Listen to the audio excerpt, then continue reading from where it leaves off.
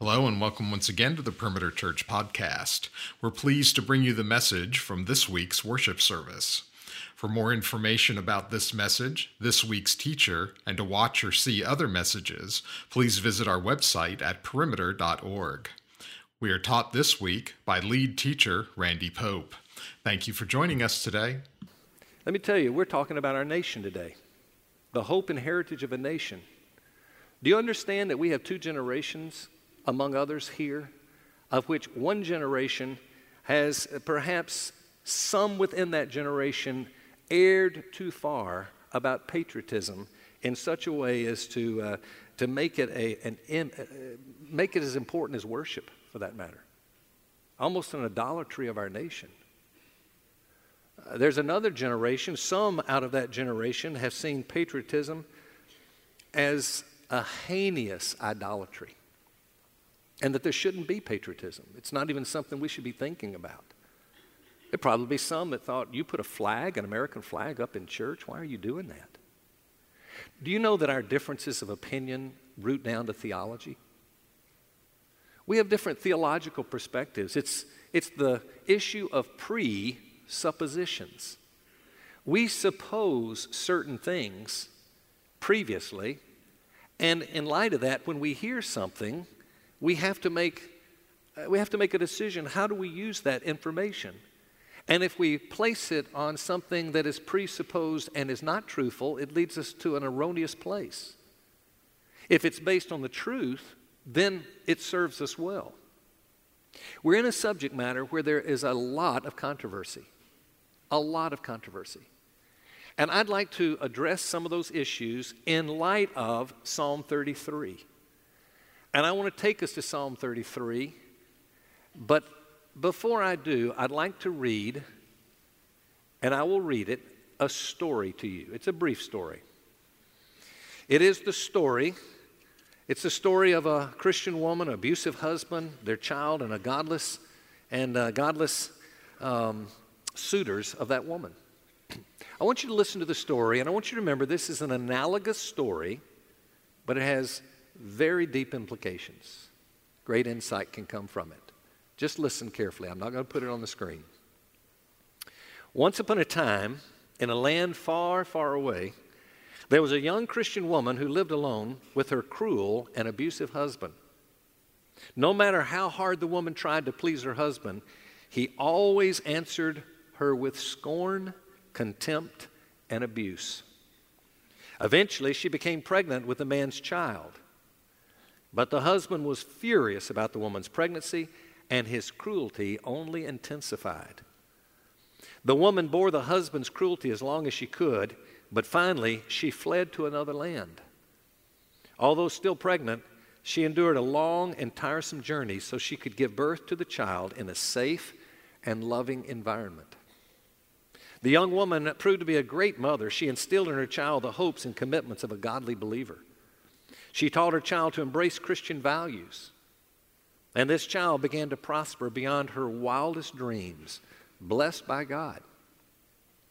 However, as the child grew older, the mother became distracted from her mothering duties, and she failed to continue to guide her child as she had before. Sadly, the woman began to date numerous godless men who did not share her beliefs and who had no lasting interest in her child. The suitors often scorned the mother's concern for the child. In time, these men convinced the mother that a parent had no right to require moral obligation from her child. They told her that teaching the child biblical requirements was simply imposing her own morality on the child. The mother, perhaps in an attempt to please her suitors, gradually allowed the child to drift from her original teachings. To the woman's dismay and bewilderment, within a few short years, the child was in very serious trouble. The child showed evidence of extreme insecurity and rebellion and lived a life of destruction and aimlessness. Even today, the future of the child is still in the balance, but the outlook looks extremely bleak. Now, you probably picked up the analogy. Just in case you didn't, the mother, our nation's forefathers, we call them pilgrims. The father, the Parliament of England, the child, our own United States of America. And the suitors, the godless suitors, secular humanists of our land. And it tells the story. I wrote that story of our nation's birth and history to raise several somewhat controversial questions. And these questions I want to address today. And because of our time, I'll split it in half, and the primary teaching of God's Word is going to be in the second half of the message. So I'm just going to lay the foundation for next week, and then we will start our series the following week on the story. Here are a few of the questions that it raises. I bet we would have great differences in this auditorium as to what we believe. Question number 1, was America born as a Christian nation? And if not, was it ever intended to be?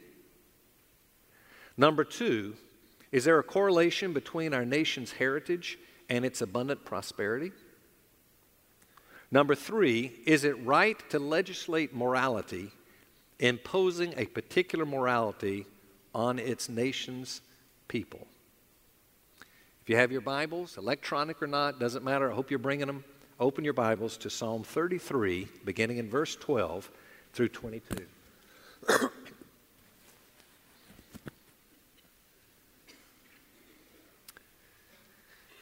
Follow as I read the Word of God.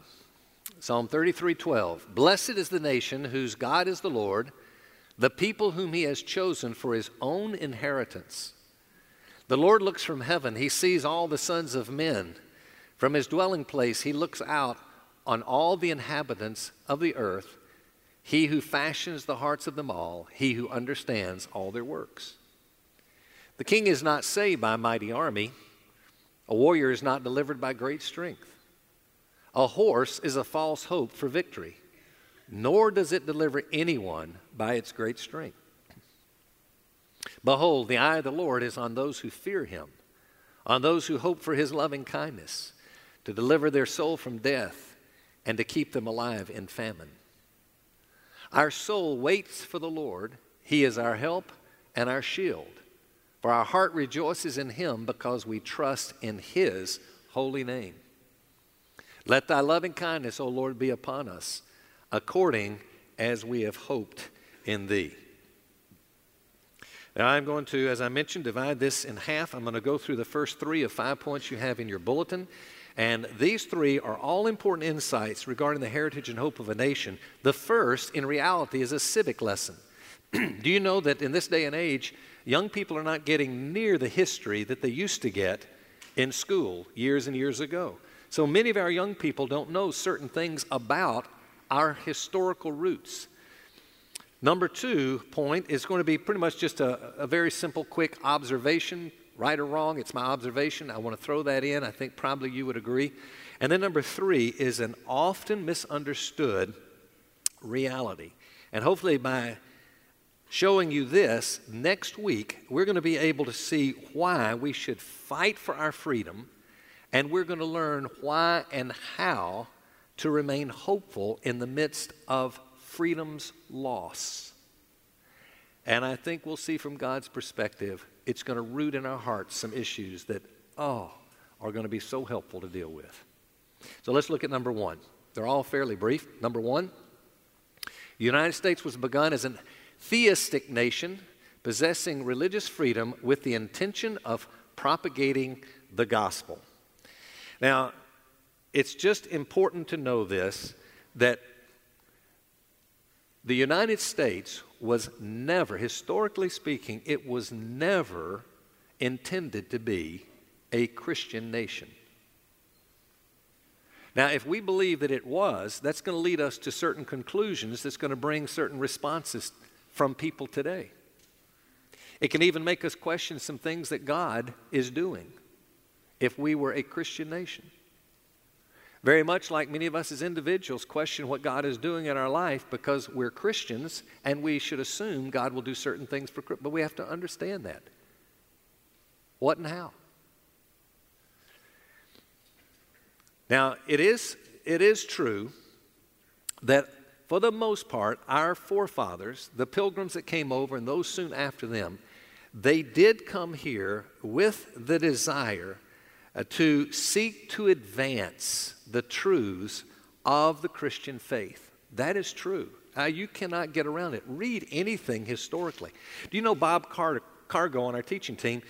Bob made a comment in a message several weeks ago when he was teaching, and he brought out the fact, and this is true, that some of the forefathers came over hoping to make this a Christian nation. But they began to evaluate and realize, and they decided, no, that is not a wise and appropriate thing to do. And so they pulled back from that. Now, the intentions to spread the Christian faith, absolutely. Listen to Governor William Bradford as he shares the motives of our young founders, early founders. It says that the Pilgrims had a great hope and inward zeal of laying some good foundation, or at least to make some way thereunto for the propagating and advancing of the gospel of the kingdom of Christ in those remote parts of the world. Not a full sentence, but he was saying that was the intention, no doubt about that.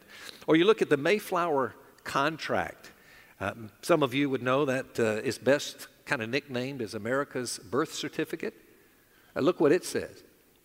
Having undertaken for the glory of God and advancement of the Christian faith, a voyage to plant the first colony in the northern parts of Virginia. And that's enough said of it. We'll finish it.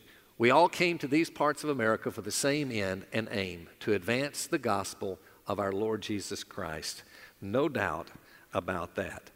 The New England Confederation, in that early writing, look what it says. We all came to these parts of America for the same end and aim, to advance the gospel of our Lord Jesus Christ. If there's any debate, all you got to do, take a trip to Washington, D.C. Look at the Washington Memorial. Look at the Lincoln Memorial. Look at the Jefferson Memorial. I mean, just look what's printed right there, etched in stone. Okay, it's no doubt. Do you know that there is without any question that the majority literature that was used, read, and so forth by our forefathers was the Bible? Over and over and over again. However, nowhere in the Declaration of Independence or in our Constitution will you ever see Jesus. Do you ever see the Christian faith as such? It is in God. They decided we need a theistic country where people can express their religions freely, and that we're not a nation of one religion while we have our First Amendment. And to say, you're free to have your religion. Here was their thinking, though. Their thinking said this: hey, you give us a level playing field. You give us a level playing field. We got the Holy Spirit. We have power beyond ourselves the world doesn't know of. And we have the ability to advance the kingdom through the power of the Spirit. Just give us a level playing field, and we can see God's kingdom come, not to make this nation His kingdom, but to bring His kingdom upon this nation. A lot of difference between those two. We treat something that's God's kingdom differently from something that's not God's kingdom, where God's kingdom can come upon the earth. Those different presuppositions can lead us to different conclusions as to how we should treat our nation, how we shouldn't treat our nation. So very important just to know, nothing ever in there about anything such as that. Now, number 2 of our 3. Number 2, just an observation. America's prosperity has been proportionate to the degree to which it has conformed to the teaching of God's Word. I have to be very, very careful when I make this kind of statement, because whenever we talk about prosperity, we're in danger as to what we mean and when we use prosperity. If you've been through the membership process of this church, you've heard me explain that we are not a church who believes in prosperity theology. Now, in light of that, I make the distinction between lifestyle prosperity theology and life prosperity theology. We believe in the latter, very biblical. We do not believe in the former, very unbiblical. The idea that lifestyle prosperity says, hey, you give God $10, He'll give you $100 back. You want to get wealthy? You give money. Just give, and you'll make. That's God's promise. Hey, you sick? You got cancer? You got a problem medically? Hey, you give faith. You give trust, and you watch. God's promise is to heal, and He will heal you. That's not true. How many Christians have become so disillusioned over the reality that their God didn't come through on His promise, which He never made? God never promised that, hey, if a nation, if you follow my ways, then you're going to be wealthy, wealthy, wealthy, wealthy. And here we are, the wealthiest nation in the world. It doesn't mean that God cannot give prosperity in terms of lifestyle. In fact, do you know, you can find this in schools around. In sociology, do you know there is the historical reality that when Christianity comes into a country that's never had the gospel, or I should say a people group, a tribe, whatever it may be, and the gospel comes in, they have a term sociologically of what can be expected. You know what it is? It's called redemption and lift. Let people find redemption and watch the culture and the lifestyle lift. Many people, many churches raise money from their churches by just telling their stories, just the positive story, nothing wrong with it, to say, look how God prospered, prosperity in terms of lifestyle when I began to give. I gave, and Carol and I tell those stories all the time. They're good stories. But let me tell you, often God says, the way I can best bless you is by taking away your lifestyle prosperity so that you might experience life prosperity. That's what we really want, is life prosperity. God can take away certain freedoms from us. Why? To prosper us. It gives us a whole different perspective. As opposed to, the country's not going the way it's supposed to go, and therefore, I can't prosper, we can't prosper as a nation. Oh, no. Let me tell you, we as God's people can prosper because of God all the time. And that's what we'll get into in Psalm 33. Now, in light of that, let me say that it is fair, I think, if you were to graph, and it's been done, the conformity of our nation's laws to God's laws, and the amazing consistency of how it coincides with what we might call prosperity of our nation. I think there was probably a marked big turn in 1962 when the Supreme Court ruled prayer out of public schools. When I came through public schools as a little kid, man, we memorized scripture, we prayed, that was just part of the norm. Do you know in the last few decades, maybe 15 years ago, I've been in Russia. I was in Russia and they took me from school to school to school, public elementary schools, school to school to school, to listen to the children as they would quote their scripture in school. Amazing what's happened in our land. There is perhaps a way to suggest that if you just look at my elementary school years, do you know, I saw this written one time, you know what the biggest problems when I was in elementary school? Spitballs. Talking in class, those were the two highest. Spitballs. I remember them well. And we had to get paddled sometimes for those things. Wouldn't the school system rejoice to have those as their two worst problems today? Something's changed. No doubt there is some sort of correlation. And we should see that in life.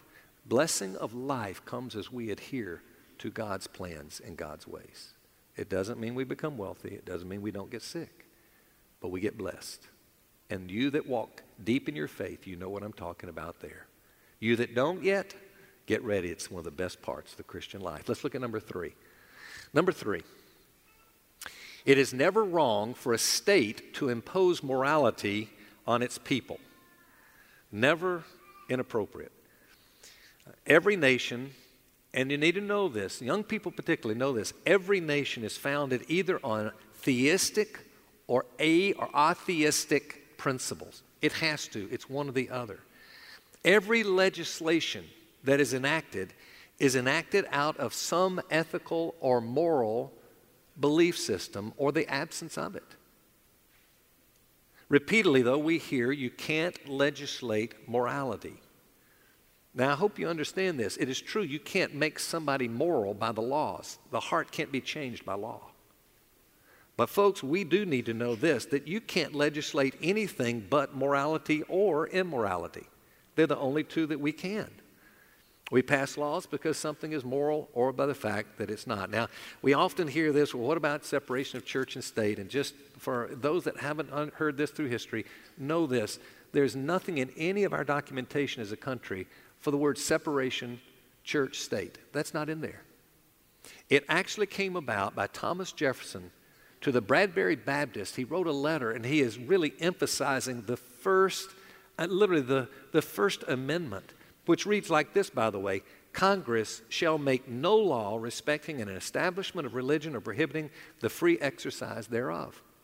And he was simply arguing the truth that you just got to prohibit the government from infringing upon the church. And what happened, that got co-opted by the opposition of that to say separation of church and state. We got it, our forefathers said it. Never, never, never intending that the state would be able to say, hey, you can't have any religious expression because that's a public environment. But nevertheless, that's what's happened.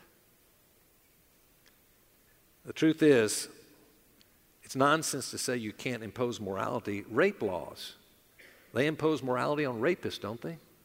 Murder laws, they impose morality on murderers.